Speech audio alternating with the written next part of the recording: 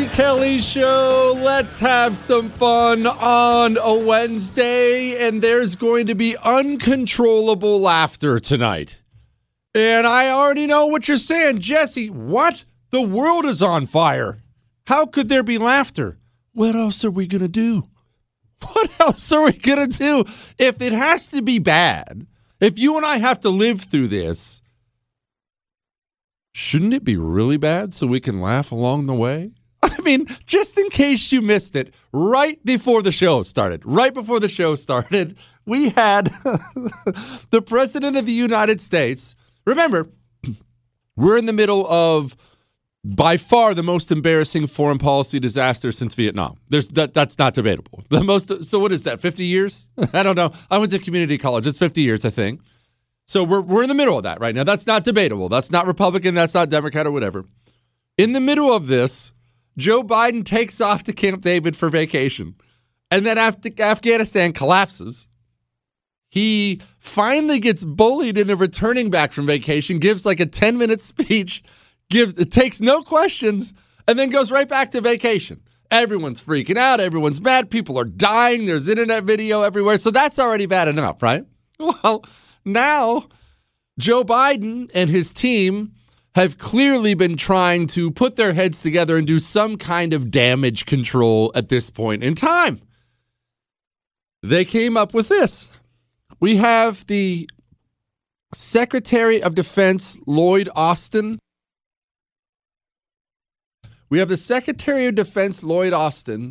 Doing a press conference with Milley. And, well, here's how this went. You know, we have like 10, 11,000 Americans out there. 10, 11,000 Americans. They asked the Secretary of Defense, what's the plan for getting the 10, 11,000 Americans back? And this is what our Secretary of Defense said. A distinction, Barr, between extracting someone in an in extremis condition versus going out and collecting up large numbers of American citizens. Do you have the capability to go out and collect Americans? We don't have the capability to go out and collect up large numbers of people. Oh, okay. Now, why am I laughing? You have to understand how embarrassingly terrible is this when this was not like an impromptu statement. This was the plan they took a few days to come up with. Like, they sat down around a table. All right, what are we going to tell the press? and this is what they came up with. General Milley, I mean, this one's a little bit longer. Don't worry, I'm getting to Joe Biden in a minute. General Milley, you know, it's kind of like the most important military man in the United States of America. He was asked, okay, how could you guys not have seen this coming? What everyone else could see this coming. Why couldn't you? And this was their planned statement after 3 or 4 days. The time frame of a rapid collapse that was widely estimated and ranged from weeks to months and even years following our departure. There was nothing that I or anyone else saw that indicated a collapse of this Army and this government in 11 days. Central Command submitted a variety of plans that were briefed and approved. Okay, so that's not ideal. That's not ideal. Everyone else seemed to see this thing coming. Milley, he didn't. And then Joe Biden stepped up to the mic. I mean, remember, the buck stops there. He is the commander-in-chief, after all. And he hasn't taken a single question from the press about Afghanistan. And man, I don't know about you. I'm anxious to hear what the president has to say about the worst foreign policy disaster in half a century. Here's what he had to say.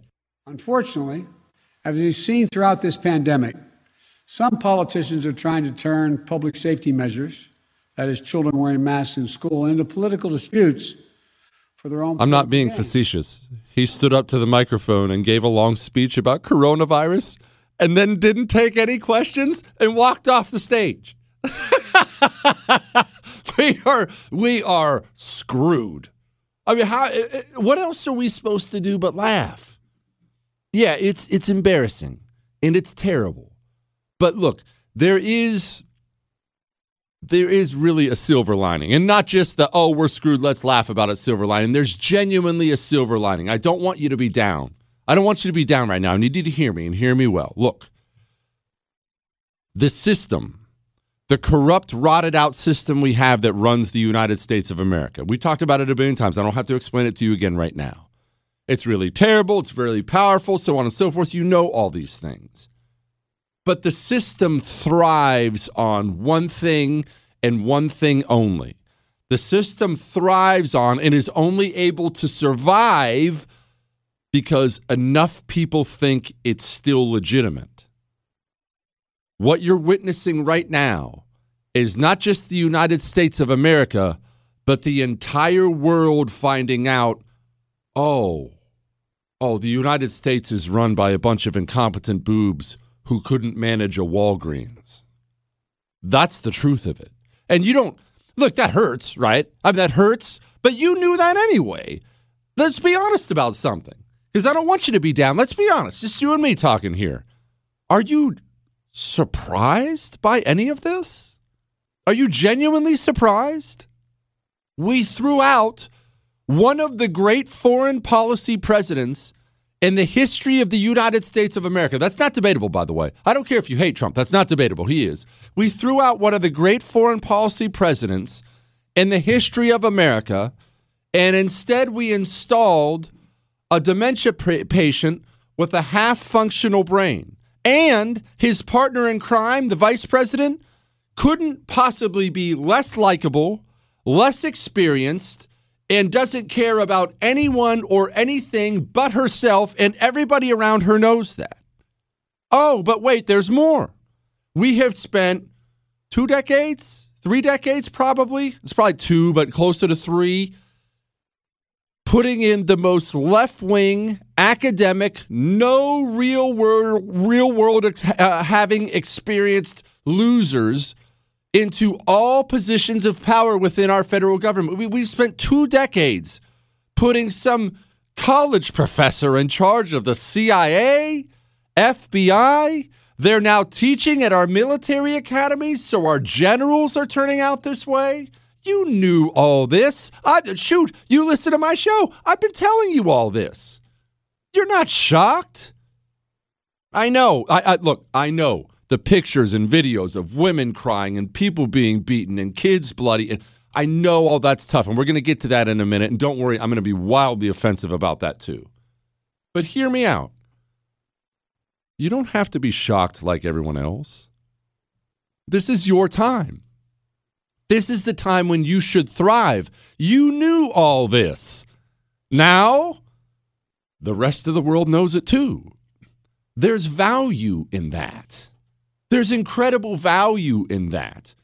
When you get embarrassed like this internationally embarrassed, this universally embarrassed, sometimes that's a time when things can change.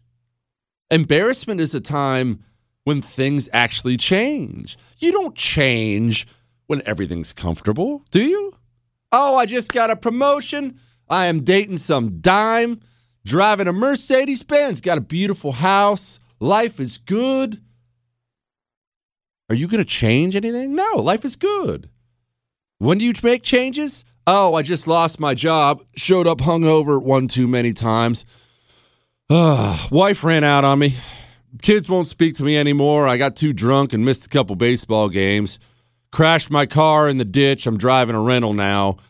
That's when you sit down and make changes. Okay, the wife ran out on us and we crashed the car in the ditch. Now everyone knows it.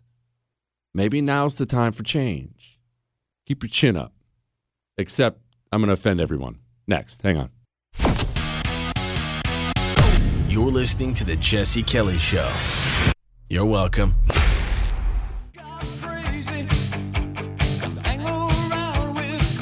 It is The Jesse Kelly Show. See, don't you feel better? I knew you would feel better.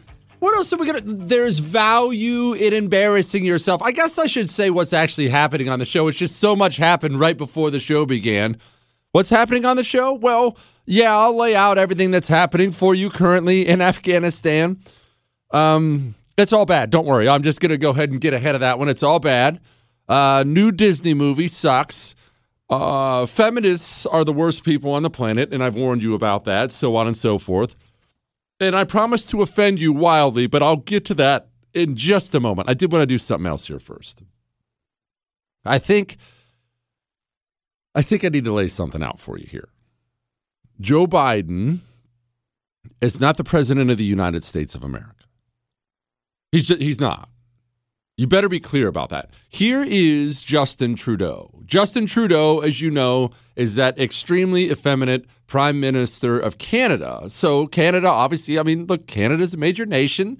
They asked Justin Trudeau, we're several days into this thing here, they asked Justin Trudeau, what's going on? Afghanistan, you've been involved. How's the conversations going with you and Joe Biden? Here's what he had to say. I also spoke last night with former U.S. Secretary of State Hillary Clinton, who shares our concern for Afghan women and girls. She welcomed our efforts and urged Canada to continue our work. I'm sorry? Chris, hold on. I might need you to, I know you do some amazing things with audio. I might need you to play that again for me here. Maybe I have something in my ear. I would have swore the Prime Minister of Canada just said he spoke to former Secretary of State Hillary Clinton. I also spoke last night with former U.S. Secretary of State Hillary Clinton, who shares our concern for Afghan women and girls. Okay. Obviously, I'm being tongue-in-cheek. That's what he actually said. What does that mean? What's the situation? Joe Biden, whether he's senile, Alzheimer's, dementia, just old, I don't know what it is. Joe Biden is not a functional adult. The reason they whisked Joe Biden off to Camp David the second this started looking bad was they wanted to do what they had done with him throughout the campaign, remember, and they wanted to hide him. That's why he showed back up, gave a 5-minute speech, no questions, took right back off. Because they want to hide him. That's why he showed up again, gave a 10-minute speech just right before the show, and then, boom, took off for a long weekend in Delaware. The world knows this. Joe Biden is not the president. So who is the president? Well, it's funny you brought that up. It's a bunch of people. Joe Biden's cabinet, they're the presidency right now. Now, that's not good news either. Because remember, we talked about this last night. You have to understand about the people who surround Joe Biden.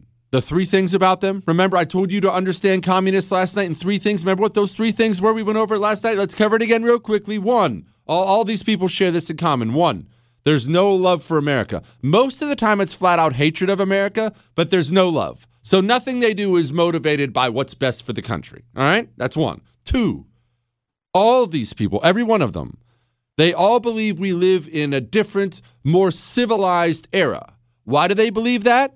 Because none of them have lived in the real world. And I want to know what you're saying. Jesse, some of these people are in their 50s. No, you don't understand. You grow up rich or upper middle class in white suburbia somewhere, white picket fences, private schools, and then you leave from there at the age of 18, probably driving a brand new BMW daddy bought for you, and you head off to Yale, which is heaven on earth, manicured lawns, no crime, crystal clean, everything else. And you spend 4, 5, 6, 7, 8 years at Yale. And soon, hey, you're doing the math here. Soon you're in your 20s and you're exiting Yale and you still have never tasted the real world. And then you leave right from Yale to go work in Congressman Jerkwater's office. Or you go work in one of the various government bureaucracies. I got a job. My dad got me a job in the State Department. And that's how they do it. And you bounce around from there. Eventually because they all do this, eventually you'll take a little contributor job at CNN, get yourself some FaceTime on TV. Then you'll leave and go be the senator's chief of staff. And then look at the resumes. You think I'm joking or just, blowing something out of proportion. Look at the resumes of everyone in Joe Biden's administration. These people, no matter their age, have never tasted the real world. Ever. They don't know about it. They can't relate to it. You could take a 6-year-old boy born in some poor African tribe, and that 6-year-old boy quite literally has more real world perspective than the people who run the United States of America. That's true. All right? So you have to understand those 2 things. You must understand those 2 things. And last, certainly not least, which makes this last part extra scary, They believe they should rule over you. This is a common way of thinking throughout the history of mankind. There are people who genuinely believe, not that they're better, I mean, they believe that too, but they were born to rule over you. They believe it would be better for you and them if you would simply do what they tell you to do. I told you not to do that. Hey, take your vaccine. I told you to take your vaccine. You know what? You're not going to school if you can't get that vaccine. You don't even think you're going to eat at this restaurant. You didn't do what I told you to do. Those are the people who have surrounded Joe Biden. Those are the people, frankly, who run your FBI. They run your military. They run the Pentagon. They run the CIA. They run the State Department. They run the CDC. They run every institution you used to respect.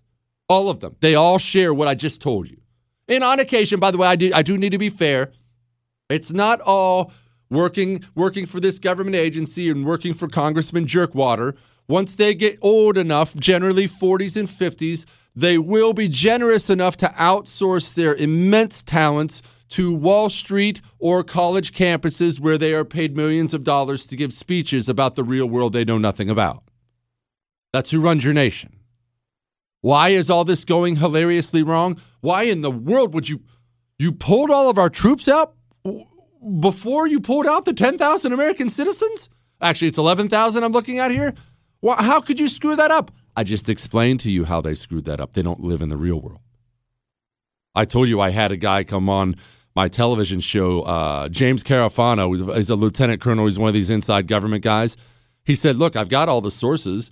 They flat out told me they thought the Taliban would be grateful enough about us leaving that they would give our people time to leave. Now, you hear that and you just pound your head against the desk and think to yourself, there's no way they could be that dumb. No, there is. There is. They've never experienced the real world. You have. You work in construction. You're a school teacher. You're a stay-at-home mom.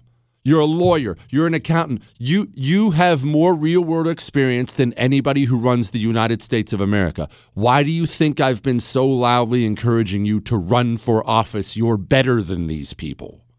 Better than these people. They don't know what they're doing. And so Joe Biden, because he's not a functional adult, people were searching for the adult in the room. Why do you think Justin Trudeau called Hillary Clinton? This is what you call a group effort running the United States of America right now. And Joe Biden did sit down with George Stephanopoulos, gave a little interview, and just, you're going to want to sit right there for just a moment and listen to this. Hang on. Hurry, boy, it's waiting there for you.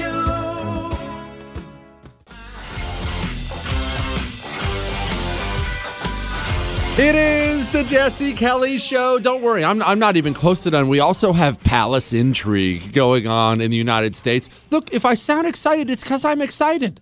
If everything sucks, then you and I are going to sit here and we're going to have fun throughout it all, okay? And if Democrats are tearing each other apart and knifing each other in the back as the world burns, you and I are going to be bad enough to take pleasure in it. That's who we are. But the president, no, he didn't take questions today. He didn't take questions from the press pool at all. He sat down with George Stephanopoulos. George Stephanopoulos is a former Democrat staffer. But you know what? I'm going to set that aside. I'm going to set all this aside. He did take the time to sit down with George Stephanopoulos. Stephanopoulos did manage to ask a question or two pretty direct of Joe Biden because the whole world would like to know his thoughts. And this is a bit of a longer clip. Listen to your president. When you look at what's happened over the last week, was it a failure of intelligence, planning, execution, or judgment? Look, I don't think it was a failure. Look, it was a simple choice, George. When the Taliban, let me put it another way. When you had the government of Afghanistan, the leader of that government getting in a plane and taking off and going to another country, when you saw the significant collapse of the Afghan troops we had trained, up to 300,000 of them. Pause for 1 second, Chris. I'm sorry. Remember, the leader of the government going to another country? I just thought we should probably mention that briefly here because we're not going to gloss over that on the show. The president of Afghanistan? Well, let's be clear here. Former president of Afghanistan. I don't think he's getting reelected next year. He not only took off to Dubai, Dubai, that absurdly, like, it almost looks like a space age looking city. It's made of money. It has all the tallest skyscrapers. I think they did some tennis match at 2,000 feet or something like that. Oh, I don't know. Anyway, their president of Afghanistan not only took off to Dubai, he is going to reside there with $169 million in bags. American money. Anyway, go ahead, Chris. Continue with the interview with our president. 1,000 of them just leaving their equipment and taking off. That was, that's what happened. That's simply what happened. But we've all seen the pictures. We've seen those hundreds of people packed into a C-17. We've seen Afghans falling. That was 4 days ago, 5 days ago. What did you think when you first saw this picture? It was 2 days ago.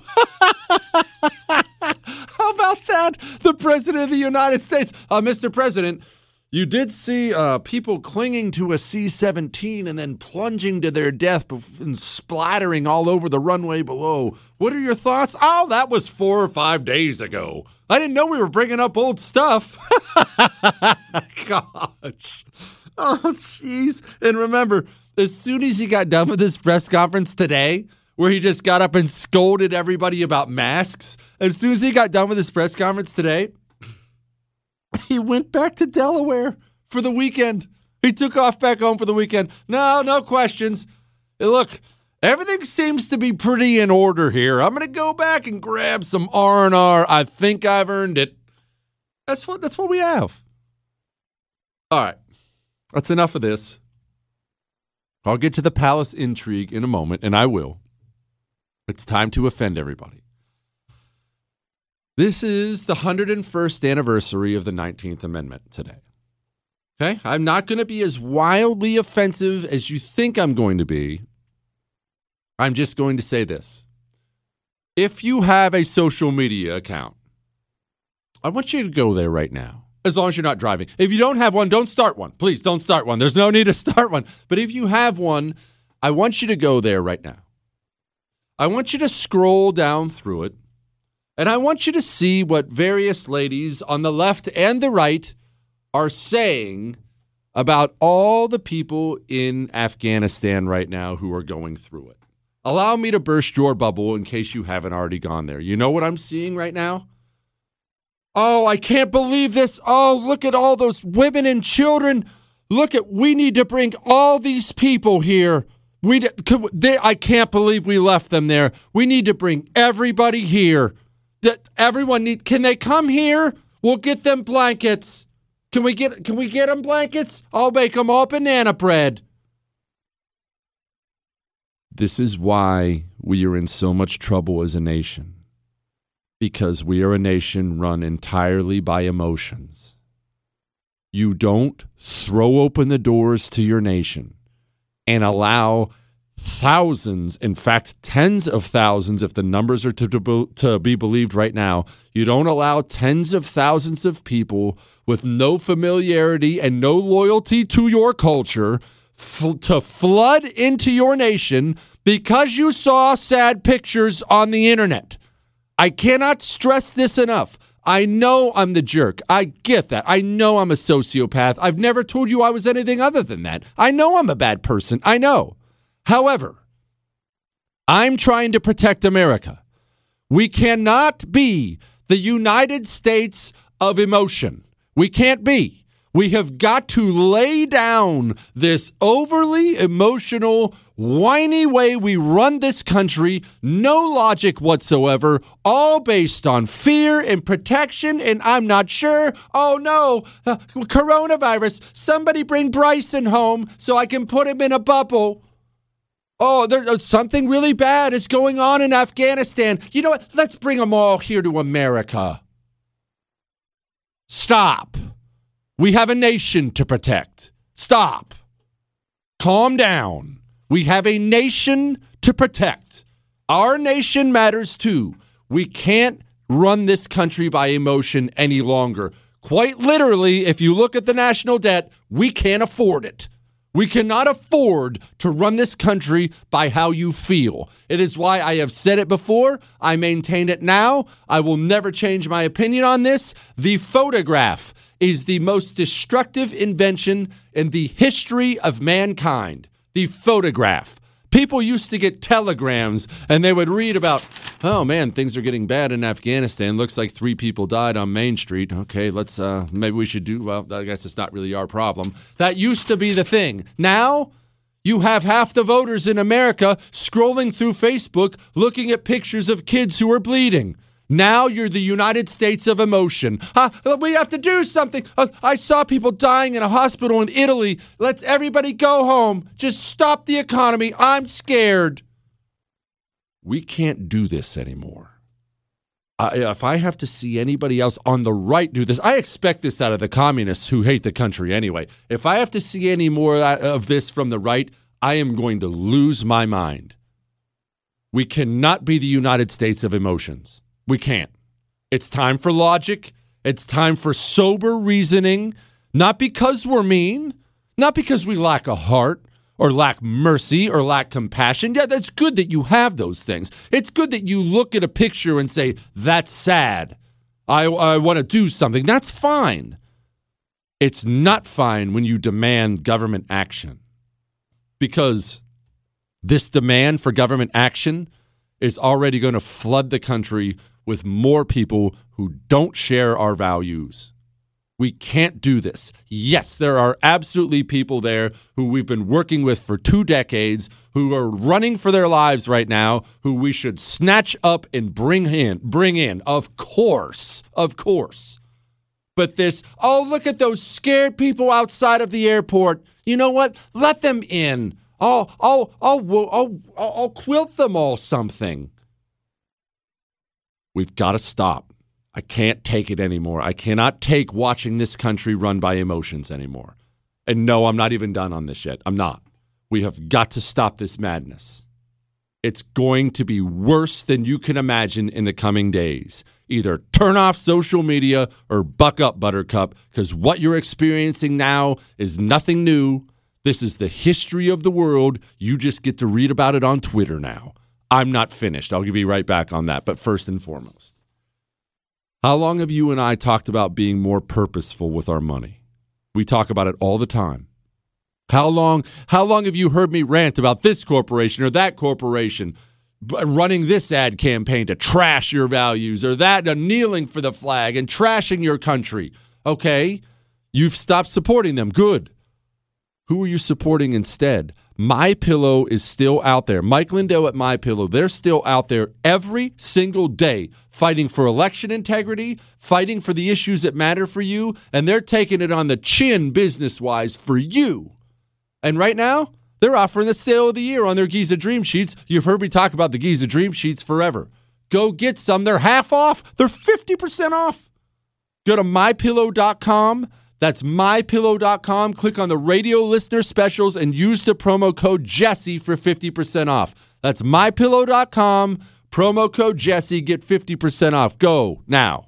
The Talk Radio Revolution. Jesse Kelly. It is the Jesse Kelly Show. I know I shouldn't be enjoying it. I know. You shouldn't be enjoying it either. Don't be a bad person. But look, we have to have these talks, don't we? It's the truth. Look, you thought it was just the Hillary Clinton. Remember when Hillary Clinton came out? When she was asked about Benghazi? I mean, we just left our ambassador and all our people there, and they got slaughtered by those barbarians. And Hillary's asked about it. This was her response. The fact is, we had 4 dead Americans. Was it because of a protest, or was it because of guys out for a walk one night who decided they'd go kill some Americans? What difference at this point does it make? That's how these people think. And that was Hillary. Joe Biden, Joe Biden, he gave the answer of answers when asked, Joe, Mr. President, we've got people, they're falling off of planes, Joe. What are your thoughts on that? Here was your president. And taking off. That was, that's what happened. That's simply what happened. But we've all seen the pictures. We've seen those hundreds of people packed into a C-17. We've seen Afghans That falling. was 4 days ago, 5 days ago. What did you think when you first saw it? Come on. That was 4 or 5 days ago. All right. I already offended everybody with the 19th Amendment thing. But look, whatever you think, I'm serious about it. We have got to stop being run by emotions. We've got to stop being run by sad pictures and sad videos. And look, I'll take some phone calls tonight. 877-377-4373. 877-377-4373. I need you to hear me on something, though, and I mean this. I've been trying to warn you repeatedly. You're going to see really, really, really ugly things online taking place in Afghanistan in the coming weeks. One, the Taliban are busy taking over everything they possibly can. They're going to put in Sharia law. They're going to treat women like cattle. They're going to torture and execute people who are working with us. That's a fact. That's actually the first phase. Second phase is there's going to be a civil war in Afghanistan. The Northern Alliance. Remember my buddy Drew Berquist came on? That was last night, I think it was. Counterterrorism guy Drew Berquist came on, and he said, look, there's an extremely powerful opposing force still in Afghanistan. This thing is not over. There's going to be a war. So on top of all the atrocities you're about to witness, you're about to witness a civil war. And all kinds of atrocities end up coming with the civil war. You know that. You're going to see whole villages massacred. And here's the thing. I need you to hear me here. You're going to see it. You're going to hear it. Thankfully, you're not going to smell it unless you're there. And I mean that. You don't want those kind of smells in your memory bank. Trust me on that. But you're going to hear it. You're going to see it. This is not, however, unique. It doesn't mean we need to do some massive action on the part of America and bring in all the refugees. Let's save everyone. What's happening right now, that's how the world actually works. You and I as Americans have never been introduced to how the world actually works. Here we are planted in between two beautiful oceans. We have nothing but allies to our north and to our south, and we have the most powerful navy in the world. We don't experience things like that. However, all of the world has, and the history of the world is what's happening in Afghanistan. I'm not saying you shouldn't have a heart for those people and pray for them. I'm sure there will be charitable groups. Be careful about the charitable groups, I should say. I worked in the nonprofit world for about 30 seconds, and I did not like what I saw, so be real careful. You've never heard me give a charity out on the, or I should say rarely, I have once or twice. I don't give out charities on this show unless I know beyond the shadow of a doubt it is the cleanest, most well-run thing in the world. So be careful when they hold up the picture of the bleeding Afghani child and they say, help us over here at Kelly's Kids. We're gonna help all these Afghanistan kids for the low price of $50 a month. You can help this sweet boy. Stop. Don't let them play you. Don't let them play your emotions. We will give you whatever charities we've been able to vet here on the show. I know you want to help. I'm not telling you to be like me. You don't want to be like me. You want to have a heart. You want to have that compassion. You want to have that mercy. You want to be like you. We can't run the country on it, though. You don't run the country on emotion. You don't run a company on emotion. You don't run things on emotion. Emotions are a luxury. We don't have that luxury anymore. Now, I have to speak personally here for a moment, and I don't love doing this, but I've got to level with you about something. And yes, I'm going to get to the palace intrigue because there's great Biden-Kamala Harris palace intrigue. I'll get to that in just a minute. A lot of people I know fought in Afghanistan. A lot of people you know fought in Afghanistan. Maybe you personally did. Maybe a relative did. Maybe you lost someone there. Maybe you're listening to the sound of my voice and you're looking down and you don't have legs anymore because of Afghanistan.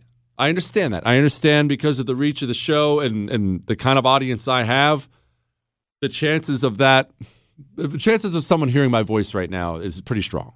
Pretty strong. Okay? And I also know this. I have swapped enough text messages and phone calls in the past 2 or 3 days with my Afghanistan brothers, and they are hurting, to say the least. And I do mean hurting. They feel confused. They feel, ultimately, what they feel is betrayed. They feel anger. They feel depression. I understand all this. But I'm going to tell you a little story, okay? I'm going to tell you a story about me and a friend of mine about Iraq. And I'm not saying it's going to make you feel better, but I am saying it would probably good for you to hear. It'd probably be good for you to hear it. So if you're going through this, hear me. I'm about to level with you about me and, more frankly, about a buddy of mine. Are you ready for this? Hang on a sec. There must be some kind.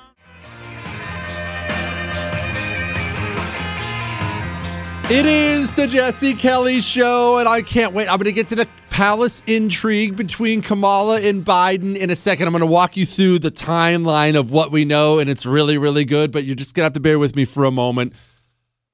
I feel obligated to do this, all right? I've talked to enough of my Afghanistan veteran buddies in the past couple days. I did not serve in Afghanistan. I served in Iraq, so that's not my war. I don't know anything about it. It's not my war. I've spoken to enough of my buddies, Marines, Green Berets, SEALs, and whatnot. They are emotionally not doing great right now. Not at all. I'm going to tell you, just see if I could help you guys out for a moment. Maybe it won't help at all. I'm not exactly great at comforting people. Oftentimes when I attempt to comfort people, I actually make things worse. In fact, you know what? I have a really funny story about making things worse, but I'll get to that in just a minute. First and foremost, here's a little story I went through. 877-377-4373 is the phone number, by the way. I will take some calls tonight. 877-377-4373. And you are more than welcome to call in anybody, but if you're one of these guys, if you're hurting, feel free to call. It's fine. It's fine. We just got back from Iraq. This is back in 2004. I was there for the Iraq invasion. I was, Marine Corps Infantry Unit, 1st Battalion, 7th Marines Alpha Company, weapons platoon. Got back from Iraq. I was scheduled, most of the guys I came in with, well, I guess this makes sense. We came in together, and most of us were scheduled to get out at close to the same time anyway. Some was June, some was July, August, September, but we were all like right in there. We were kind of that class that came out together. And so we get back, and we are busy getting processed out. It's actually a lot longer process than you think to get out. You have to go turn in this piece of gear and turn in that piece of gear. And, there's a scratch on this piece of gear. Looks like we're going to charge you for that. And you have to go get your medical stuff done. And it's a long process to get out. But it's also your easiest time in. There's no more morning PT. There's no more PT's exercise. There's no more morning PT. There's no more anything. Your day consists of just bouncing around to the various places on base, making sure Uncle Sam has signed off on you and checked you off and letting you go. It's also a time when you're spending a lot more time with your buddies, just leisure time than you normally got, which we were already very, very close anyway, very close. And one of my buddies, obviously I cannot tell you his name. I didn't get permission to say this story because I didn't plan on saying it, so I can't tell you his name. But one of my buddies and I, he was one of our scout snipers.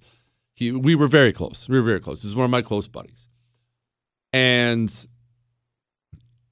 one night we decided, as Marines often do, we were going to go ahead and get quite a few beers in our barracks room. Nothing major, nothing important, not going out on the town. We were just going to have a few beers and kind of just talk about everything because we were still pretty angry young men, fresh back from Iraq. Let's just talk about everything.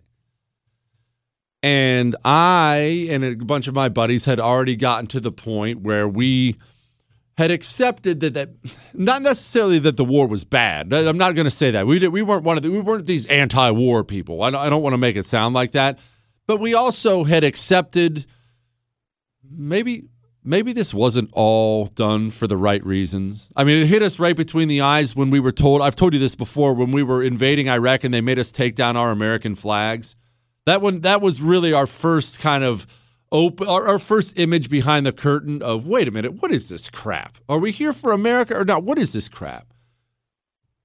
So a bunch of my buddies and I had already accepted, okay, we went over there, we fought, people died, things happened, it's war, people got killed, maybe not, maybe it didn't turn out to be how it should turn out to be, but let's just move on with our lives. We'd made peace with that. We'd made peace with it. Well, hey, I went over there, did what I had to do. I can't help. I wasn't in control. I ain't the president. I wasn't the generals. I didn't control any of that. He had not gotten to that point yet. And we were having a long heart-to-heart this night, as men often do after one too many beers. We were having a long heart-to-heart this night, and he began to tell us about somebody he had killed. Somebody he had killed. And it was one of those situations, I'm not going to go into all the details of it in case he's listening or something like that. I don't want to make him relive it in case he's going through all this right now. It was one of those situations where war is messy and war is confusing. And my veteran buddies listening to me right now will understand it's not like the movies. You know, there's the bad guys, and we're the good guys, and you can tell the bad guys because they all wear the same uniform, and they're all really, really ugly. But us good guys, we all have perfect teeth and say, yes, ma'am, and no, sir. And we even look like good guys, and they look like bad guys. Right? That's the Hollywood version of it. In real life, in war, it's very, very messy. Sometimes you can't tell good or bad. Sometimes you don't know. Sometimes you're not sure. And we were there at a time when we were actually, this is not to minimize anything else, but we had already declared war and they hadn't declared victory yet. So when I was there, it was a time when it was called kill everything. When I say everything, I mean no matter what, if it had a weapon, it died, period. Because we were at war, you didn't take any chances, you killed something. You killed everything you saw. He'd killed somebody. It had been bothering him a great deal. I'm not going to go into the details of it, but again, he's a scout sniper. He's looking through the scope. He is seeing this guy's facial expressions, and he put somebody down and still wasn't sure if it was a bad guy or not. Definitely had a weapon. He was totally justified. By the way, he had reported all of it and whatnot. He was totally in the clear. So there's no scandal here, but in his mind, he still didn't know if he'd killed a bad guy or not. And contrary to what the media wants you to believe, American troops really just want to kill bad guys. We want to help innocent people and kill bad guys. I've seen hardened Marines help little girls up after they tripped before. I mean, it's the way it goes. He had never made peace with it, you could tell. And we had a long conversation that night about the war itself and how just it was and whatnot. And there was a moment that night, I'll never forget it, where his eyes filled up with tears, and this is not a man who cries, okay? His eyes filled up with tears, and we got him calmed down and asked him what was wrong, and it had just hit him in that moment that, okay, not only am I not sure about this one guy I killed, whether it was even right or not, now I've just come to the realization that this all was a bunch of crap. And now I fought over there and did terrible things over there, and now it wasn't for anything. I will just tell you, if you're hurting out there, what we told him. All right, I can't make it better. I can't make the presidents better. I can't make the generals better. I can't make all that go away. What you did was still awesome. It was awesome. If you lost a loved one, what your loved one did was awesome and unique. And one of the great honorable things you can do on behalf of your brothers and your nation. If the nation itself, if the leadership of the nation itself did wrong, that doesn't fall on you. None of that falls on you. You're not running anything. It doesn't minimize your sacrifice at all. You can be mad at Joe Biden, Donald Trump, Barack Obama, George Bush, any one of the loser generals we have. All that's fine. But none of that, absolutely none of it, not even a little bit, falls on you. What you did was awesome. What your buddies did was awesome. What you saw and went through was terrible, and nobody will ever understand it unless they were there and they smelled it and they heard it and they saw it. And that's okay. But don't think it was all a waste. Don't think it was all for nothing because some scumbag politician managed to screw the whole thing up. All right? That's the best way I can level it for you. All right, we got Palace Intrigue. I'll take some phone calls.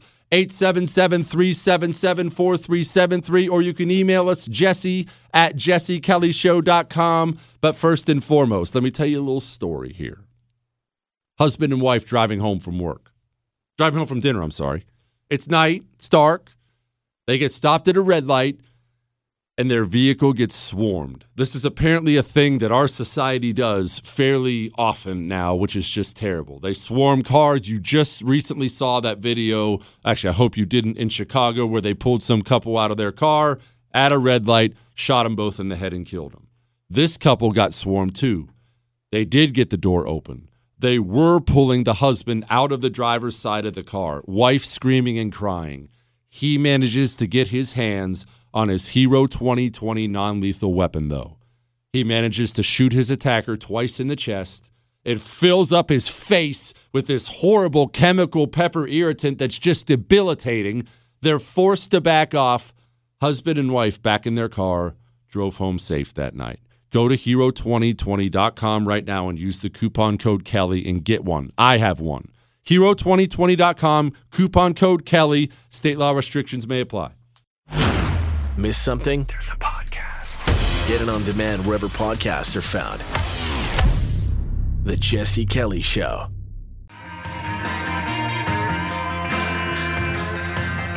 It is the Jesse Kelly Show. Coming up about 10 minutes from now, we have Libby Emmons coming on the show. If you don't know Libby, she is all over stuff. And I mean, one of these people, she's just all over it. She has something interesting to say about vaccine passports and Joe Biden and their plans. If you're concerned about all the vaccine passport stuff, you might want to hang on for Libby. She's coming up about 10 minutes from now. Now, Palace Intrigue. There's something going on in the White House. First and foremost, I want to remind you at the very beginning of the Afghanistan stuff and the Afghanistan decision, I want to remind you what Vice President Kamala Harris said when she was asked about the pullout. President Biden always said that he wants you to be the last person in the room, particularly for big decisions, just as he was for President Obama. He just made a really big decision, Afghanistan. Yes. Were you the last person in the room? Yes. And you feel comfortable? I do. And I'm going to add to that. This is a president who has an extraordinary amount of courage. He is someone who I have seen over and over again make decisions based on what he truly believes, based on his years of doing this work and studying these issues. Oh, the sound of that woman's voice. All right, we're going to set that aside. But you just heard what she said. All right, when the decision was made to pull out, and who knows more about that? Or you know what? I'm not going into that. What, Chris? I'm not going into that right now. When the decision was made to pull out, and pull out early, Kamala Harris was the last one in the room. You just heard, right? Well, then Afghanistan fell apart. And you have to understand something else. These two hate each other, remember. I know you know, but these two despise each other. Joe Biden hates Kamala Harris. This is a personal rift. You will probably remember during the presidential debates when Kamala Harris decided, she was nothing at the time either. She had no chance of winning. It wasn't between her at all. It was, between Bernie and Biden and maybe Buttigieg or whatever was going to make a run at it. But Harris had no chance, and she took her position of no chance and almost oddly just decided to slip a knife into Joe Biden's ribs and accuse him of being a racist on the debate stage. And it was marvelously entertaining because it's not my party and I don't care about it. But if I was a Democrat, well, I'd hate myself. But if I was a Democrat, I would have watched that and said, oh, that is so out of line. It was oddly out of line. Well, these people are people. They're not sociopaths. Well, I take that back. They are sociopaths, but they're still people, right? And they all have huge egos. And who knows more about that than me? They have gigantic egos. Joe Biden, and especially Jill Biden, they took that really, really personally, and they never let it go. So I know what you're saying. Jesse, well, why is she vice president then? She's vice president because the Democratic Party is now run by insane people, and Joe Biden, in an effort to get the woman vote, which the Democrats get every time, sadly, and in order to also get the black vote, Joe Biden went out there. Remember, he made a campaign promise. My vice president is going to be a woman. Not just a woman of color. You know, they're trying to check as many of those woke boxes as possible. Well, that pretty much leaves you with Kamala Harris, right? Leaves you with Kamala Harris. So he had to tap Harris.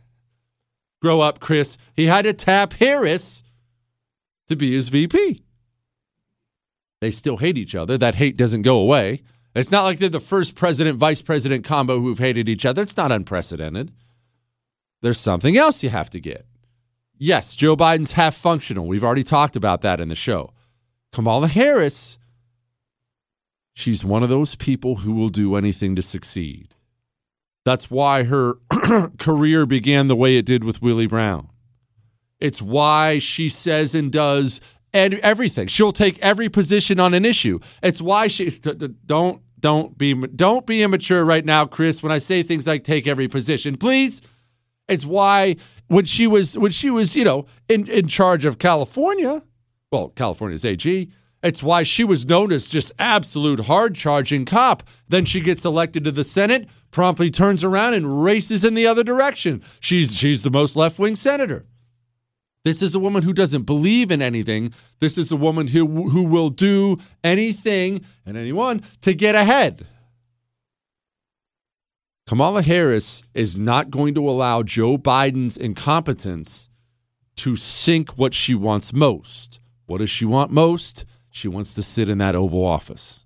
And believe me when I tell you, she will do anything to sit in that Oval Office. She does. That's real. She does. So Joe Biden has this on his hands, this Afghanistan thing. And this is, I tried to explain earlier in the show. If you missed any of it, it's all on iHeart, Google, Spotify, and iTunes. The whole show's podcasted when it's done. This is the biggest foreign policy disaster in America since Vietnam. It's not even close. And it's not even close to done. That's the thing. It's not like it's reached its crescendo here. Kamala Harris, she doesn't want any part of it. When Joe Biden gave that speech the other day, I think it was 2 days ago, he asked Kamala Harris to stand beside him. She refused to stand beside him. She didn't want the optics of being told to stand by Joe Biden. They're ranting at each other behind the scenes. Joe Biden is reaching for a lifeline. Kamala Harris, she's slapping his hand away. Joe Biden's in the middle of the pool drowning, reaching for a life raft. Kamala Harris threw him a cinder block. And this is my favorite part of it. Kamala Harris had plans. She already had plans to go to Vietnam. She's doing some Asian thing. She's going to Saigon and whatnot. We are in the middle of the worst foreign policy disaster in half a century. Kamala Harris isn't changing her plans. She's still leaving the country. Now she's not. That's what makes it the best. Not only is she leaving the country, she's actually going to the continent where all this is going on and still avoiding that situation. I love it. Oh, come on. We can laugh about it. What I'm saying to you is this. This palace intrigue stuff is very, very, very real. This Biden-Harris rift is very, very, very real. And especially in the last few days, the rift has gotten deeper and deeper and deeper. It is at a point now, not that there's any chance Joe Biden can even stand for re-election. I don't know if he can stand, period. But it's at a point now she would not be his VP again. It's that bad. And it's really bad when they dump VPs in the middle of the term. Really bad.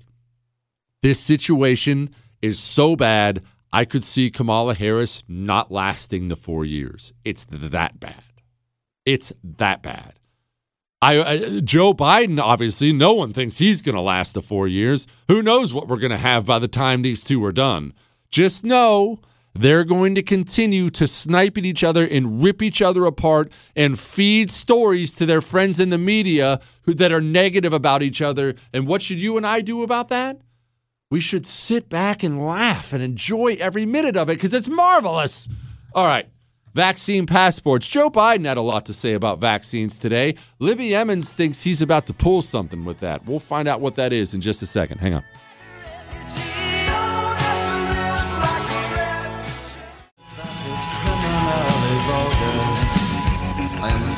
That song's a little dark, isn't it? Did Libby pick that song? Good grief. Joining me now with the post-millennial Libby Emmons. Libby, that song is a little heavy. Good grief. Are you having a rough night? Oh, I actually am having a rough night. I was just on the subway trying to get home so that I could talk to you somewhere quiet, in fact. And a crazy man wielding a knife got on the subway. And then 12 police officers took 25 minutes to subdue him. And they kept running back and forth through all the train cars saying, which way did he go? They actually said that, which way did he go? Until they finally got him. And the guy was running through the subway tunnels on either side of the train, smashing up against the windows and trying to get in. Okay, so that is awesome. Libby, what was your plan of attack if he had gotten into the subway? Did you have I have no doubt you have a purse of some kind. What was the plan? Give me the plan. I actually did consider hitting him with my handbag, but I like my handbag really quite a bit, and I didn't want it to get splashed. So that was definitely off the table. My plan was to say, what the hell is the matter with you guys? Get off the train. Stop being a lunatic. Grow up. I just want to clarify here, because it is the anniversary of the 19th Amendment. You were going to get stabbed yourself in order to save your handbag. Do I have that right? Probably not. Okay. But there was a guy on the train who was saying that he had pepper spray. Another guy pulled out his own knife, and someone else said that he had a taser. So, maybe chivalry's not entirely dead in New York City. Daggone, I got to get back to the city. That is awesome. Anyway, all right. Right. And then the yuppies started taking shots. So that was fun. But it did result in a certain point, a bunch of people just said, F this, and took off their masks. So that was a moderate triumph, I thought. Oh, well, there you go. At least they took off their masks. Now. Yeah. Let's focus on the task at hand. Libby, as everybody knows, Libby writes for the Post-Millennial, writes great stuff there. And you wrote something about Biden and the vaccine passports. Now, everyone has seen New York has put this thing into effect. Inspections begin September 13th, but it is already in effect. No eating, no concerts, no cabarets, no nothing for you unless you have your passport. What's Joe Biden floating out there? What was that? What's Joe Biden doing? Yes, what's he floating out there?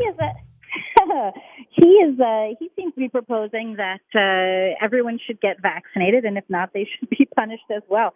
The CDC came out today and said that we're all going to need booster shots, and that they're going to start rolling those out on September 20th for anybody who's been vaccinated for more than 8 months. They were asked, actually, by a journalist from CNN, who the network seems to vaguely be waking up from their slumber the past, since January. They were asked what that meant in terms of future booster shots. Did this mean one booster shot? Were there going to be more? What was the situation with that? The CDC, the Surgeon General, avoided that question, just completely sidestepped it. And another reporter later asked what the efficacy of these third booster shots was going to be. And again, the CDC did not give any indication. It seems definite, however, that this administration is going to turn us all into lifelong medical patients, whether we want that or not. Biden already has said, as part of his massive infrastructure plan, that he wants to create a federal office. What do you call it? ARPA-H. He wants to create a federal office agency that will conduct medical research, which in essence would make it a lot less competitive for the pharmaceutical companies, which I think is that competition, that free market that they've had is why we have so many medications in the first place. Okay, so I'm trying to understand where the booster shot thing came from. I mean, look, I feel like I have a good grasp on the game anyway. It's all about control and profit at this point in time. But what are they saying? Why do we need, well, whoever got vaccinated, why do the people who got vaccinated, why do they need booster shots, Libby? I'd love to know how they're selling this. Well, Rochelle Walensky, the director of the CDC, and our favorite guy, Anthony Fauci, both presented the science of that today, saying that the efficacy of the initial shots had gone down. There was a study that was done in New York that showed it had gone down to from 80%, I think, to something like 70%. And then also the Mayo Clinic had done a study showing that efficacy had gone down to 42%, if I'm remembering my figures correctly. So that's what they're saying. They're saying that as time goes on, the shots become less effective. And especially, they started out 5 days ago saying that it was just people who are immunocompromised who should line up for these boosters. And then they were saying today that it should be everybody who's been vaccinated. What I'm interested to know is, what does that mean for these people who are ponying up their identification along with their vaccine passports? Does that mean that 8 months from the date of those passports, they're going to expire and they're going to have to get new booster shots, or they're not going to be able to eat out either? What's that going to look like? How long can they really force us to undergo these treatments? Libby, you were in the belly of the beast in New York City, a place I have been very honest about that I dearly, dearly love, and I hate what they've done to the city. How's the vaccine passport going over there? Because they have a legitimate one. You can't live life without that daggone vaccine. How's that going over? Right. Everyone's just doing it, Jesse. I got to say, everyone's just sucking it up, turning over their civil liberties and doing it. And when I've posted on Facebook, of course, I can't actually go anywhere because even though I'm vaccinated, I'm not going to show my papers to go eat sushi somewhere. So everyone who's, I've talked to about on Facebook, people that I know, they are saying that I am the problem, that I am this anti-vaxxer issue, and that we should all just suck it up, and that the greater good is way more important than anybody's individual rights, which, as we know from our nation's history, is exactly the opposite of the truth. What's most paramount is individual liberty, and without individual liberty, there's no liberty at all. Libby, what's the best thing you have ever eaten in New York City? Does not have to be fancy. Does not have to be fancy. There's so many great restaurants here. Not that I will ever get to eat in them ever again. Mm-hmm. But one of the best things that I will say that we have is the basic corner slice of Neapolitan pizza, thin crust. It's $1.50. It's perfect at 4 a.m. when you've had too much to drink. It's really spectacular. God, that sounds good. Okay, what do we know as far as how far the federal government can push this passport stuff? Obviously, if they had the power to, they would just wave a wand and say, everyone get this now or you'll go to the electric chair. They can't do that. What can they do federally? Well, they've been talking about this since March when it first came up, and the White House in various briefings, Jen Psaki, the press secretary, has said repeatedly that the White House and the federal government will not be creating one national vaccine credential. They did say, however, and again, repeatedly, that they would work with businesses to create any kind of credential that those businesses felt was appropriate. And Biden himself has lauded the vaccine passport program. He said it was a great idea, the one that we have here in New York. I think also San Francisco and New Orleans are the other really stupid cities that have gone along with this garbage. But I don't, it's interesting. If they could make a national vaccine credential, I think they would do it. There was also briefly, there was an AP article that maybe was last week, I don't remember exactly, but it noted that the administration might be interested in restricting interstate travel and having, rules about only vaccinated people who are willing to present their papers can go across state lines. This was definitely a May sort of thing. The AP said that because this was such a controversial issue, that's why the administration hadn't launched this idea yet. But that's actually a pretty scary concept. And I know that I think it was like in 1941, the Supreme Court said that California could not prevent the Okies from migrating to California for any reason, that the state itself didn't have that kind of control. So I wonder what those kind of precedents would mean as far as... Plus, and it's stupid. I mean, the federal government doesn't have the right to tell us we can't wander about the country, for God's sake. No, they sure don't. Libby Evans, go read all of her stuff on the Post Millennial. Happy anniversary of the 19th anniversary, Libby. I appreciate you. Thanks so much, Jesse. Bye. All right. Oxford Gold Group. I keep trying to explain this to you in the most calm way humanly possible. Your dollar, tomorrow it's going to be worth less than it is today. And the day after that and the day after that. And there's no plan for the federal government to rein this inflation problem in. Even the people who lie for a living aren't lying to you. They're saying inflation's going to keep going up. Get some gold from Oxford Gold Group today. It has to be part of the things you own. It has to be. They will deliver it to your front door. Real gold, not a piece of paper saying, we've got some gold for you somewhere. Trust me, wink, wink. No. Gold you hold in your hand. And I know these people. They have a great reputation for a reason. 833-995-GOLD. That's 833-995-GOLD. Tell them Jesse told you to call. Call Oxford Gold Group today. Smarter than everyone? Who knows? Does he think so? Yeah. The Jesse Kelly Show.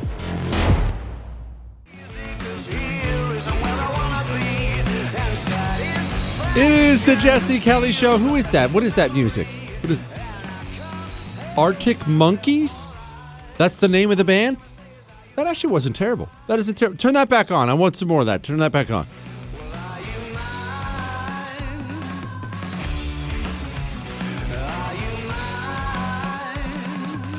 Bad? It's not bad at all. All right. 877-377-4373. I'm going to take a couple calls, and then I'll get to the worst time I ever put my foot in my mouth with my wife. We'll also make fun of feminists and everything else. But for now, let's go to Dave in Centennial, Colorado. Dave, go. Hey, Jesse, just wanted to hit on a couple things here regarding Afghanistan. I just counted 24 days to September 11th, and it bothers me that maybe that's a factor in this push to get out. Our people are caught behind, the lines right now. And why, wintertime, I'd heard it either here or on Hannity a couple days back. Wintertime would have been a smarter time, moment, place with our gear that's, made for winter to leave Afghanistan, give the forces a couple months of winter help. Yeah, look, by the way, I hung up. But I see his point is well taken. Did September 11th have something to do with it? Of course it did. These people are all about optics. Remember the three things. We've been talking about the three things a lot recently, haven't we? Three things all these people have in common. The three things all the communists who run your government have in common. What are they? Everyone knows them by now. 1, no love of country. Oftentimes it's hatred of country, but no love of country. Therefore, if you and I were talking about when's best to pull out of Afghanistan, what would be best for America and Americans would be at the forefront of our mind. At the forefront of our mind, of course it's America, right? It's a place we love. It doesn't even enter their mind. It's not something they consider at all. All right, Izzy in Boulder, go. Yeah, I was wondering where the Supreme Court is on all this. First with the vaccine, and I don't know why they backed down, but they got one job, that's to protect the Constitution and protect people against the Constitution. 2, how much money has Joe Biden's administration taken for all these bad deals in the United States? I started wondering, why all of a sudden are we making all these bad deals getting out of Afghanistan? Did the Taliban pay them off? I mean, who's paying these guys? Look at Hunter Biden. I mean, are these guys taking on the side to make these real bad deals, given Russia, oil? Yeah, I think we got the point there. Anyway, look, You know what? Actually, I take that back. No more phone calls. No more phone calls.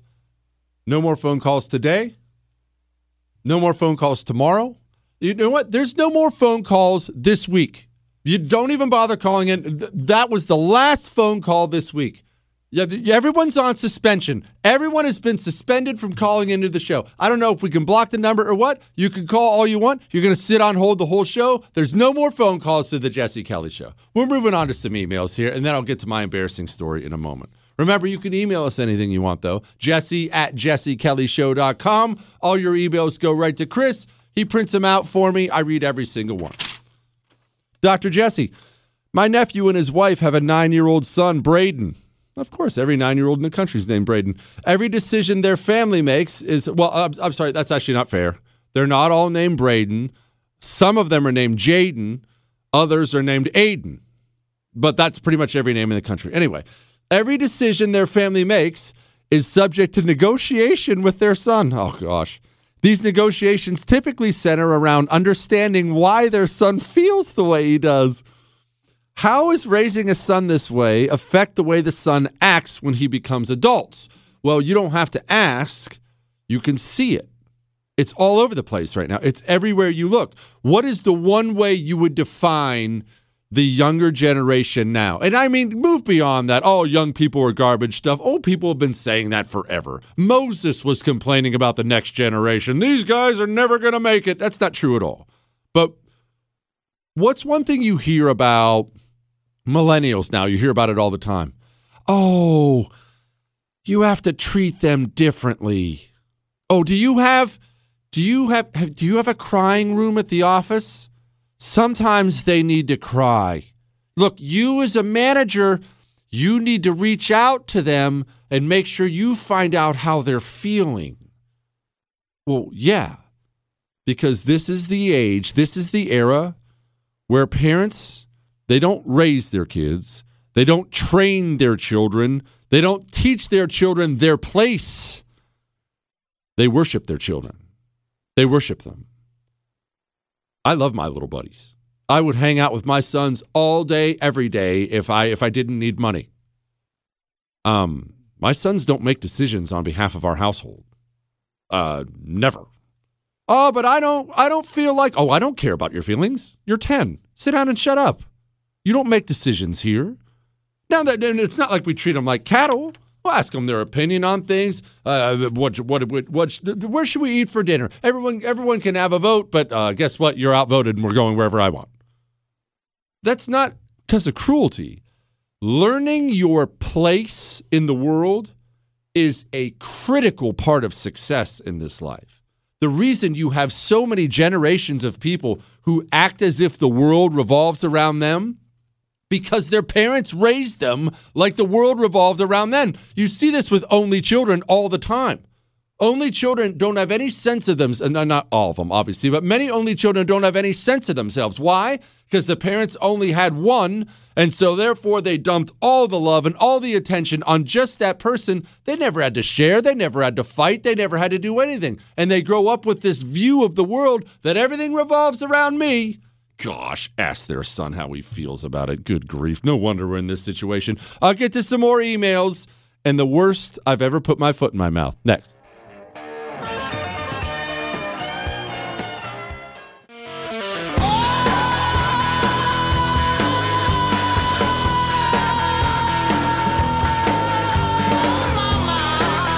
It is the Jesse Kelly Show. It is the final hour, and it's going to be a great hour. I promised you the worst story, the worst I've ever put my foot in my mouth with the wife, and I realized I cheated everybody because I didn't ever play you the full clip of Joe Biden earlier today, and I didn't play it because we were talking all about Afghanistan and everything else, and Joe Biden got up, and he just spoke about coronavirus and mandates and stuff. It was the oddest thing. I mean, they're handling this thing so terribly. But I figure I might as well play for you the President of the United States of America threatening states. This is quite a tack to take. Unfortunately, as we've seen throughout this pandemic, some politicians are trying to turn public safety measures, that is children wearing masks in school, into political disputes for their own political gain. Some are even trying to take power away from local educators by banning masks in schools. They're setting a dangerous tone. The intimidation and the threats we're seeing across the country are wrong. They're unacceptable. And I've said before, this isn't about politics. It's about keeping our children safe. Pause for just a moment there, Chris. Pause that for just a moment. I want you to make sure you're always aware of this. I know you probably are because Obama did this for 8 years. The communists loves doing this. They love acting like their policies, they have nothing to do with politics. It's just common sense. Everything their opponent does, they're being political. Obama was the master of this. We don't have to be political. Just pass everything I want to pass. And stop with this coronavirus isn't political thing. Yeah, it is. It's the very definition of political. One political party especially, and the Republicans have sucked too, but one political party has chosen to use coronavirus as an excuse to slaughter the small businesses they hate so much, win the presidency, which they did, all the mail-in voting and all that other stuff. One political party has chosen to do everything they possibly can to take away my freedom to make my own medical decisions. That is the very definition of political. Stop telling me it's not political. Oh, it's not political. Just wear what I tell you to wear and inject yourself what I tell you with what I tell you to do. And your kids have to wear what I tell them to wear, and they have to. Don't tell me it's not political. You've taken this virus and tried to worm your way into every single part of my life. They've tried to worm their way into every single part of your life. Stop telling me it's not political. It's the definition of political. All right, go on, Chris. And that's why today I'm directing the Secretary of Education, an educator himself, to take additional steps to protect our children. This includes using all of his oversight authorities and legal action, if appropriate, against governors who are trying to block and intimidate local school officials and educators. And as I said before.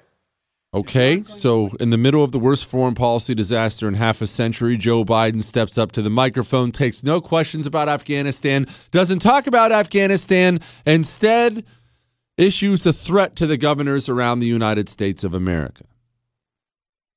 Do you still think I'm crazy about the whole country pulling apart thing? You still think I'm nuts? How long have I been telling you we're entering a new era of division? All right, it's time to have a chat. Time to have a serious chat about me. You see, I know you're going to find this surprising. I occasionally will say things that are inappropriate. I will say things at the wrong time, especially when dealing with any kind of emotions or sensitive situation. In an effort to say something nice, I will oftentimes say the worst thing humanly possible. And I did this with my wife once. This is now a famous story amongst family and friends. So I figure I might as well say it to you because I was laughing about it earlier today, and we might as well all come along with my pain and shame.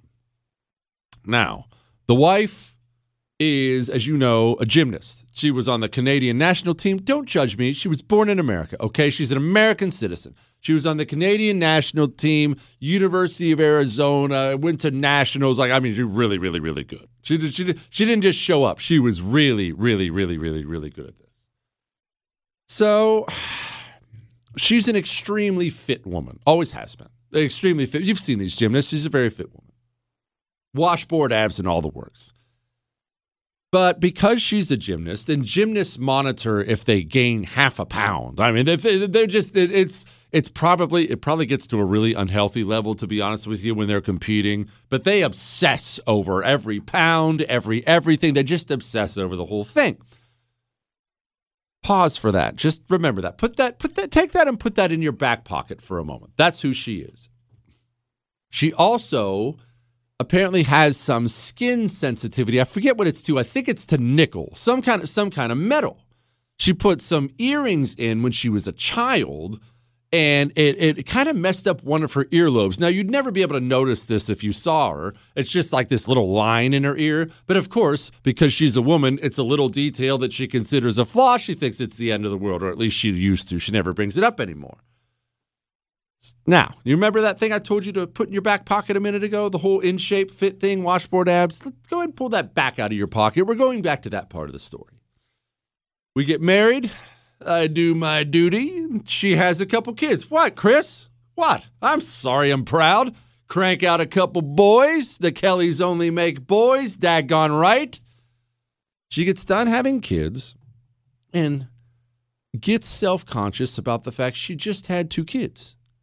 Doesn't look like she was 18-year-old gymnast anymore temporarily. You know, ladies, let me just clarify this.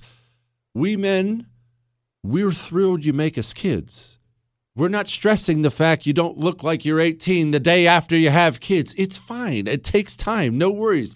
But she starts to stress about the fact she doesn't have a 6-pack anymore. There's still washboard abs, but she'll pinch like this tiny little bit and say, "Oh, this is terrible. This is terrible. Look at me." Now, I know it's odd, Chris. I know it's the oddest thing. That's how she is. She's a perfectionist. So she starts to say, it's so dumb. She starts to say, "I'm going to get a tummy tuck." Tummy tucks are for huge people. And look, I'm not judging you if you got a tummy tuck, but honestly, a tummy tuck doctor would have laughed her out of the office. He would have laughed her out of the office. He would have thought someone was playing a practical joke on him. But it becomes something she becomes obsessed over. I'm trying to defend myself here. Listen, we're driving around, and we live in Texas, and Texas is one of those places where they have great medical laws here, meaning they're more lax, meaning doctors love to come here. There's a ton of doctors and nurses here. So there's always these cosmetic surgery places. And it becomes a half-running joke with my wife and I. We'll be driving around. She'll see a cosmetic surgery place and go, "Maybe I can get my tummy tuck there." And she's serious, right? "Maybe I'll get my tummy tuck there." Maybe this goes on for months and months and months. Again, there's no belly there. She thinks there is. Finally, we're in the bathroom one day. And she was putting in some earrings or whatnot. And she looks at her ear. The ear I told you that has a little line in it that always bothered her. And she looks in the mirror and says, "You know, we have pretty good health insurance now." I was selling RVs at the time, and actually I had good health insurance when I did. She said, "We have pretty good health insurance now. Maybe I should get my ear fixed." Well, without thinking about it, I was trying to be nice. Do you know what I said to her? I'll tell you in a second. Missed out? Catch up. JesseKellyShow.com. It is the Jesse Kelly Show. Are we playing DMX now? Look, okay, all right. Look, I'm hip, Chris. I'm hip. I'll rap with the best of them over here. All right.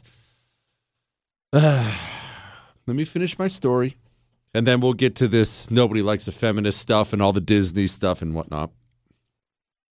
She turns to me in the bathroom and says, "We have good insurance now. I think I'll get my ear fixed."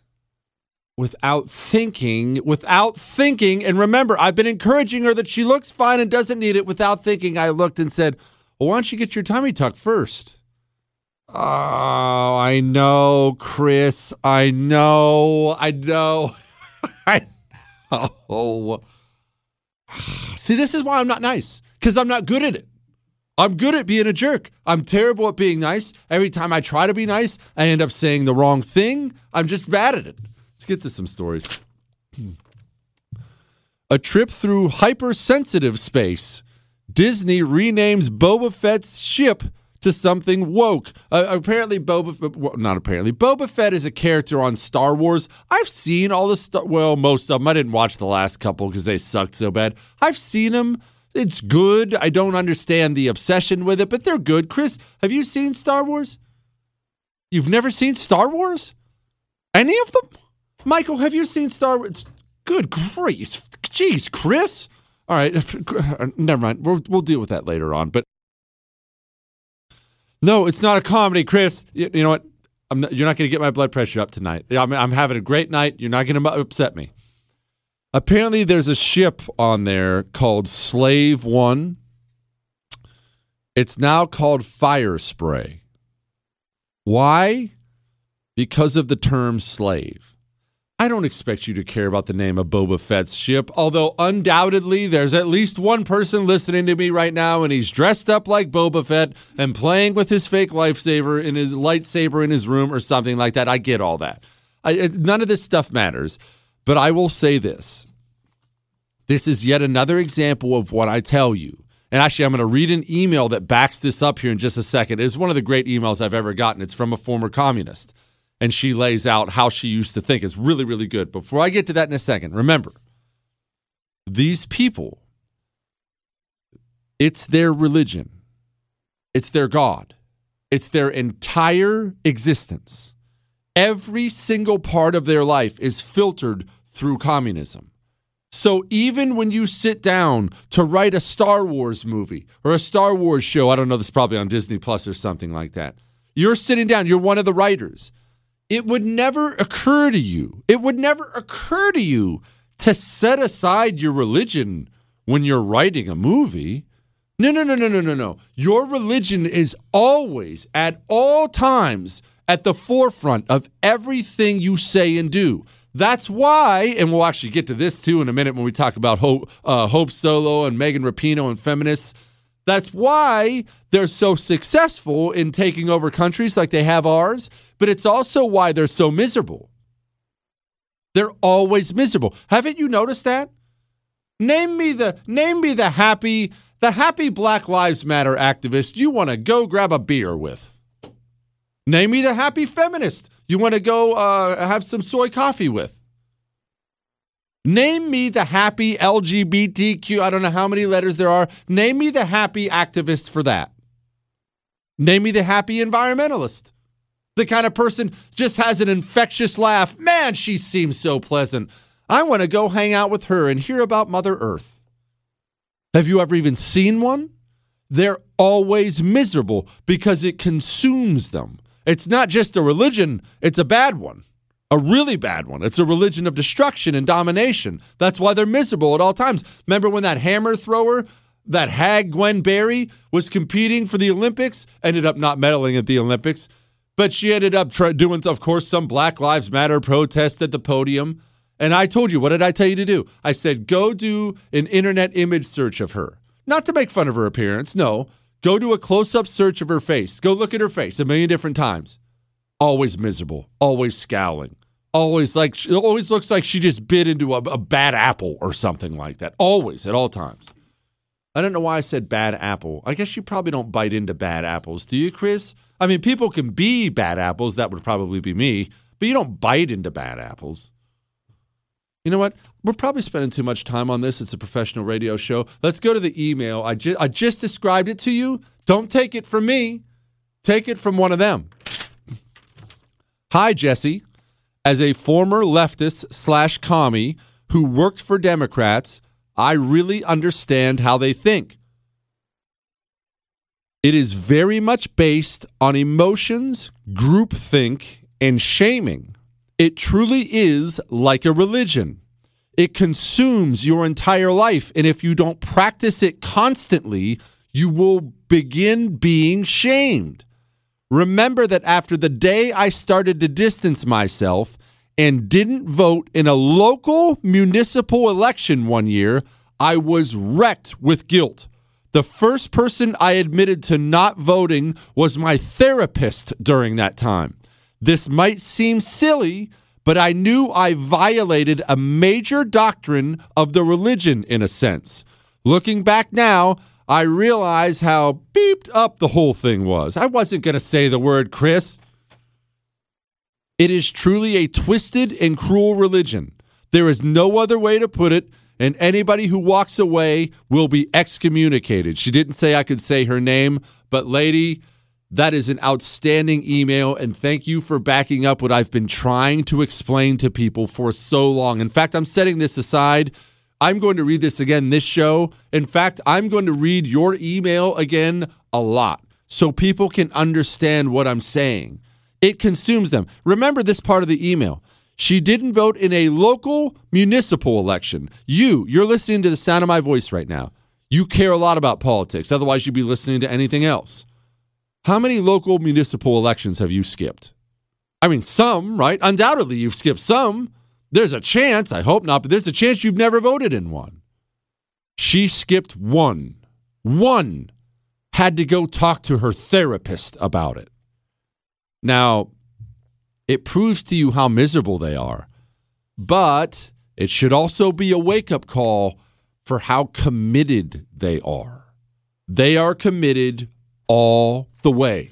All the way. A local municipal election, she didn't vote and had to go see her therapist. They are that consumed with what they believe. Now, do you and I think we should probably be more aggressive? Do you think you and I should probably be more on offense? Do you think? Do you think these people are, you heard the email. Do you think these people are going to back off?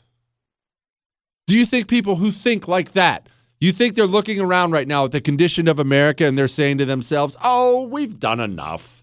Let's sit it out for a bit. We've ruined enough.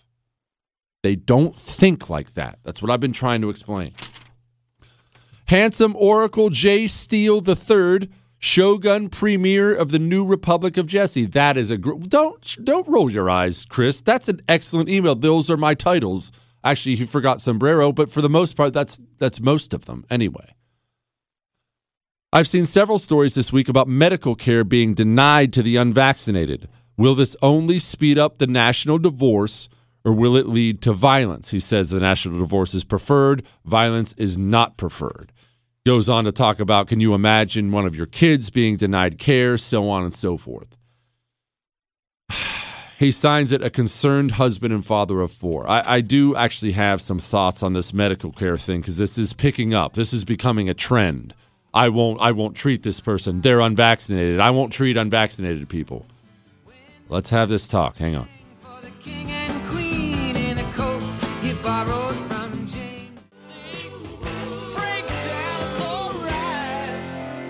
It is the Jesse Kelly Show. The question was the medical care being denied to the unvaccinated. We're starting to see this more and more. Just heard about another doctor in Alabama. He won't see unvaccinated patients. This is coming.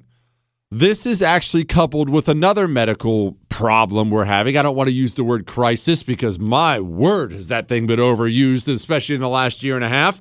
Medical problem is this. Coronavirus comes down. America doesn't use even the slightest little bit of common sense. They decide hospitals should stop doing elective surgeries. Hospitals, they're not charities. Hospitals have to make money. That's what pays for all the doctors and nurses and equipment and whatnot. Hospitals have to make money. Hospitals make money on elective surgeries. They stopped doing that. Hospitals began to cut down on staff. They began to furlough doctors and nurses. What I'm saying is, for the public health, we reduced the number of doctors and nurses in the United States of America. Funny how that worked out, isn't it? And now we have this division between I won't treat this guy and I won't treat that guy and so on and so forth. Yes, this is going to, I don't think it'll result in violence per se, but it's yet another thing. It's yet another thing that is contributing to dividing this nation, dividing one citizen against the other. It's what I tried to warn. Look, I've been trying to warn everybody at the beginning of all these things. The second something happens, I can see where it's going. That's why I nicknamed myself the Oracle, Chris. Now, seriously, I see where it's going, and I warned it. The second they started changing the language to calling this the pandemic of the unvaccinated, this is the unvaccinated's fault, this is you, it's your fault if you're unvaccinated, I came on this show, and what did I tell you? This is creating a second class of people in a society, and that never goes well. It's happened a million times throughout history. Them. You see those people? they're not only lower than you, they're not only second-class citizens, those are the people responsible for all the problems we have right now in a society. That's what we're doing as a nation to unvaccinated people. So this medical care thing, yeah, it's going to contribute to it, but it's just another step in that direction. It's not nearly the last step. Oh, there will be more steps coming. There'll be more steps coming because now what's happened is the Biden administration, on top of everything else they've managed to screw up, the Biden administration, they need COVID to go away. He campaigned on being the president who's going to defeat the virus, right? Well, it's a virus. It's not going away. As I've been trying to explain, you're not going to cure it. It's never going away. You treat it if you get it and move on. So what do you do? If you're Joe Biden, what do? You campaigned on being the one who was going to defeat it. You didn't defeat it. Do you think he's going to step up and say, whoops, I was wrong? No. He's going to find somebody to blame. Who's he going to find to blame? You. It's going to be you. That's how it works.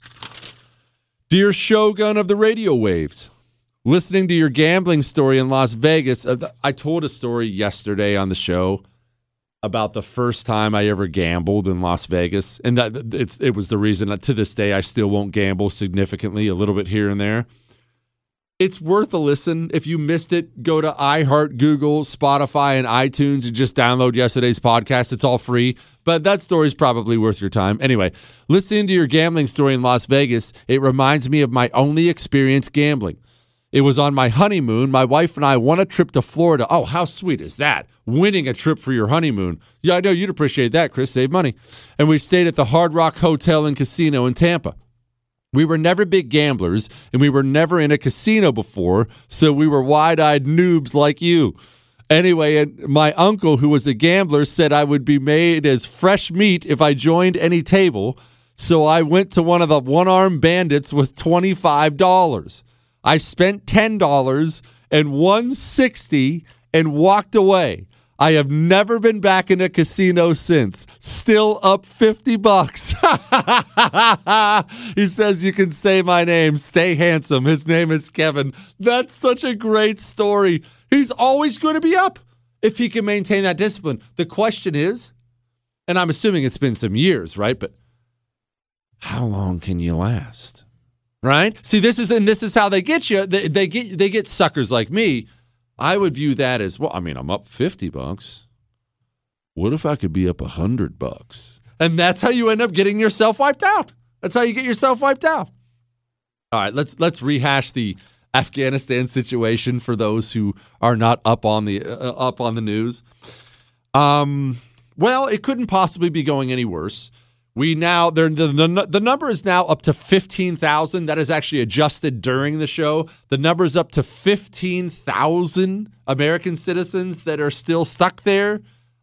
We don't have a plan to get them out. We're telling them, get to the airport. Oh, by the way, but I'm not sure how you're going to get to the airport. I can't guarantee your safety. It's a big old mess. You know what we need, Chris? We need a break before we go to Afghanistan. And we need to go to one of the great audio clips of all time. There were some professional wrestlers just doing some talk in like a schoolhouse gymnasium. These were old retired professional wrestlers. And one of the great wrestling fans of all time showed up.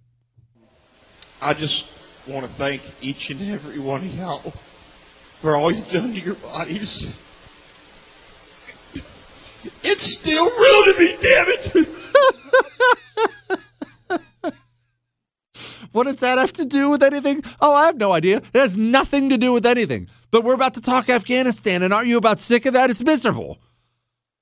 All right. We do have a defense secretary, kind of. Lloyd Austin is his name. He's that boob who's been traveling all over the world with a face mask and a face shield on, really projecting strength. Thanks, Lloyd.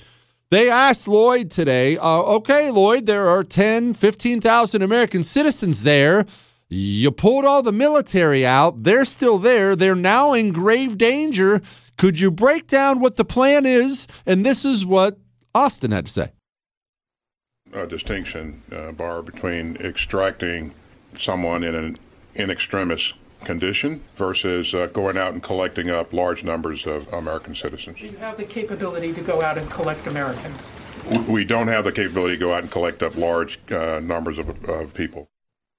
Oh, okay, good. That's great. Well, here's the chairman of the Joint Chiefs, Milley. He had no way to see this coming. The time frame of a rapid collapse that was widely estimated and ranged from weeks to months and even years following our departure. There was nothing that I or anyone else saw that indicated a collapse of this Army and this government in 11 days. Central Command. Okay.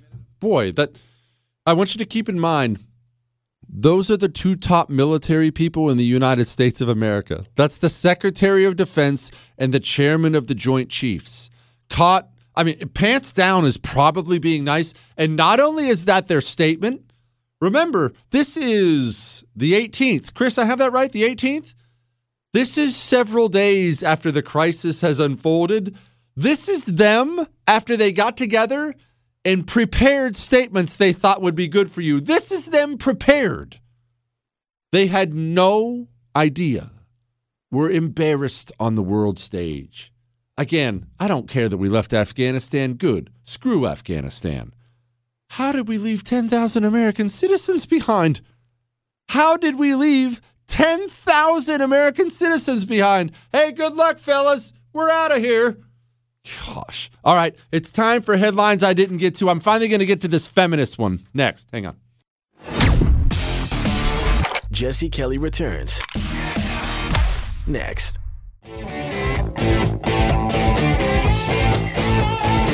It is the Jesse Kelly Show. We do have to pay homage to somebody who has actually contributed to my show unknowingly quite a few times. There was a comedy group out there, still is a comedy group out there, called The Whitest Kids You Know. One of the guys in the group, his name was Trevor Moore. He just recently died. He was in his 40s. Don't ask me how he died. They're not saying anything. So we always respect the privacy there. Best wishes to him and his family. But the reason this should mean something to you is The Whitest Kids You Know, they produced, without question, the most hilarious, true, fake campaign ad in the history of mankind. I've probably played this 100 times on my show. I'll play it 10,000 more times before the day they finally fire me. So in honor of Trevor Moore, who died, before I get to headlines I didn't get to, here he is. Hi, I'm Clint Webb, and I'm running for Senate. I have a short cropped haircut, a pretty enough yet accessible looking wife, and a newborn baby that I've dressed in a suit to prove to you that I mean business. For the last 15 years, I've lived my life in such a bland, uncontroversial, and repressed manner that it's almost unnatural. Why? Because I've been preparing to be your representative since I was a child. Most well-adjusted, sane men would be hesitant to take a job where their decisions would so drastically affect the lives of so many. But not me. I possess a sort of sociopathic narcissism that makes me think that I should be in charge of everyone. But all of that needs to start here at home, in this beautiful state that I've grown to love since I moved here 18 months ago. Together, we can piggyback some of our state's legitimate needs onto my unquenchable lust for self-glorification. And that's a promise. Here's an unflattering picture of my opponent. Here's a quote of his taken out of context. Oh, and one more thing. I have a dog. I enlisted in the military for the minimum amount of time in a position that would never see combat. Why? Well, because it would help me be your senator. I don't make friends. I make acquaintances. All of my motives are ulterior. I'm self-involved to the point of psychosis. My soul is terrifying. And that's leadership. So this November, let's send Washington a message. And what is that message? Hey, me.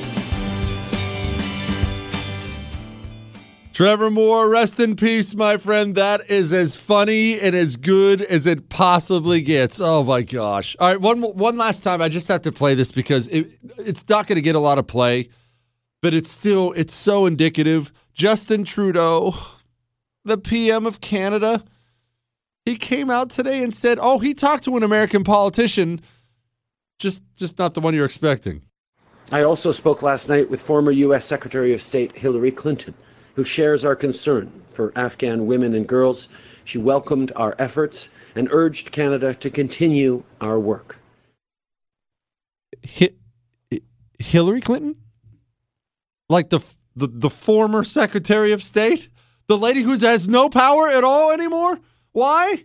Well, Joe was getting a Werther's Original at Camp David. We now are hearing he left his speech today and went right back home to Delaware for the weekend. I mean, there's nothing else going on, right?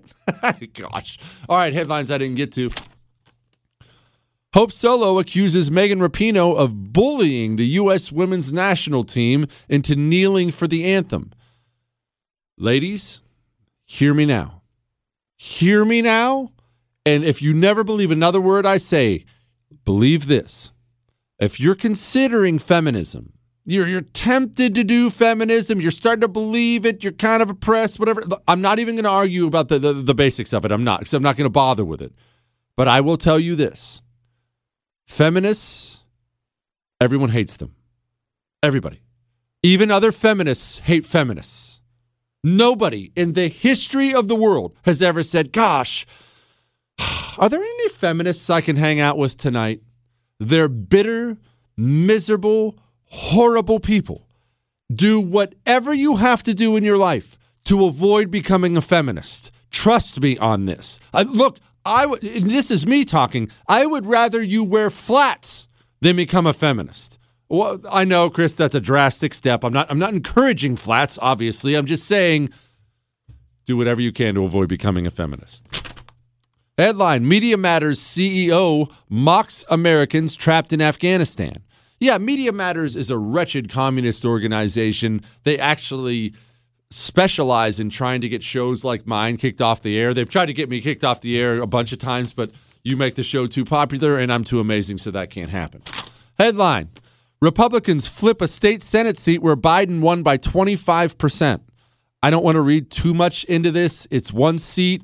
Each race tells its own tale, but there are all the indications in the world out there. The midterm elections are going to be a bloodbath for Democrats. Ha, ha, ha, ha.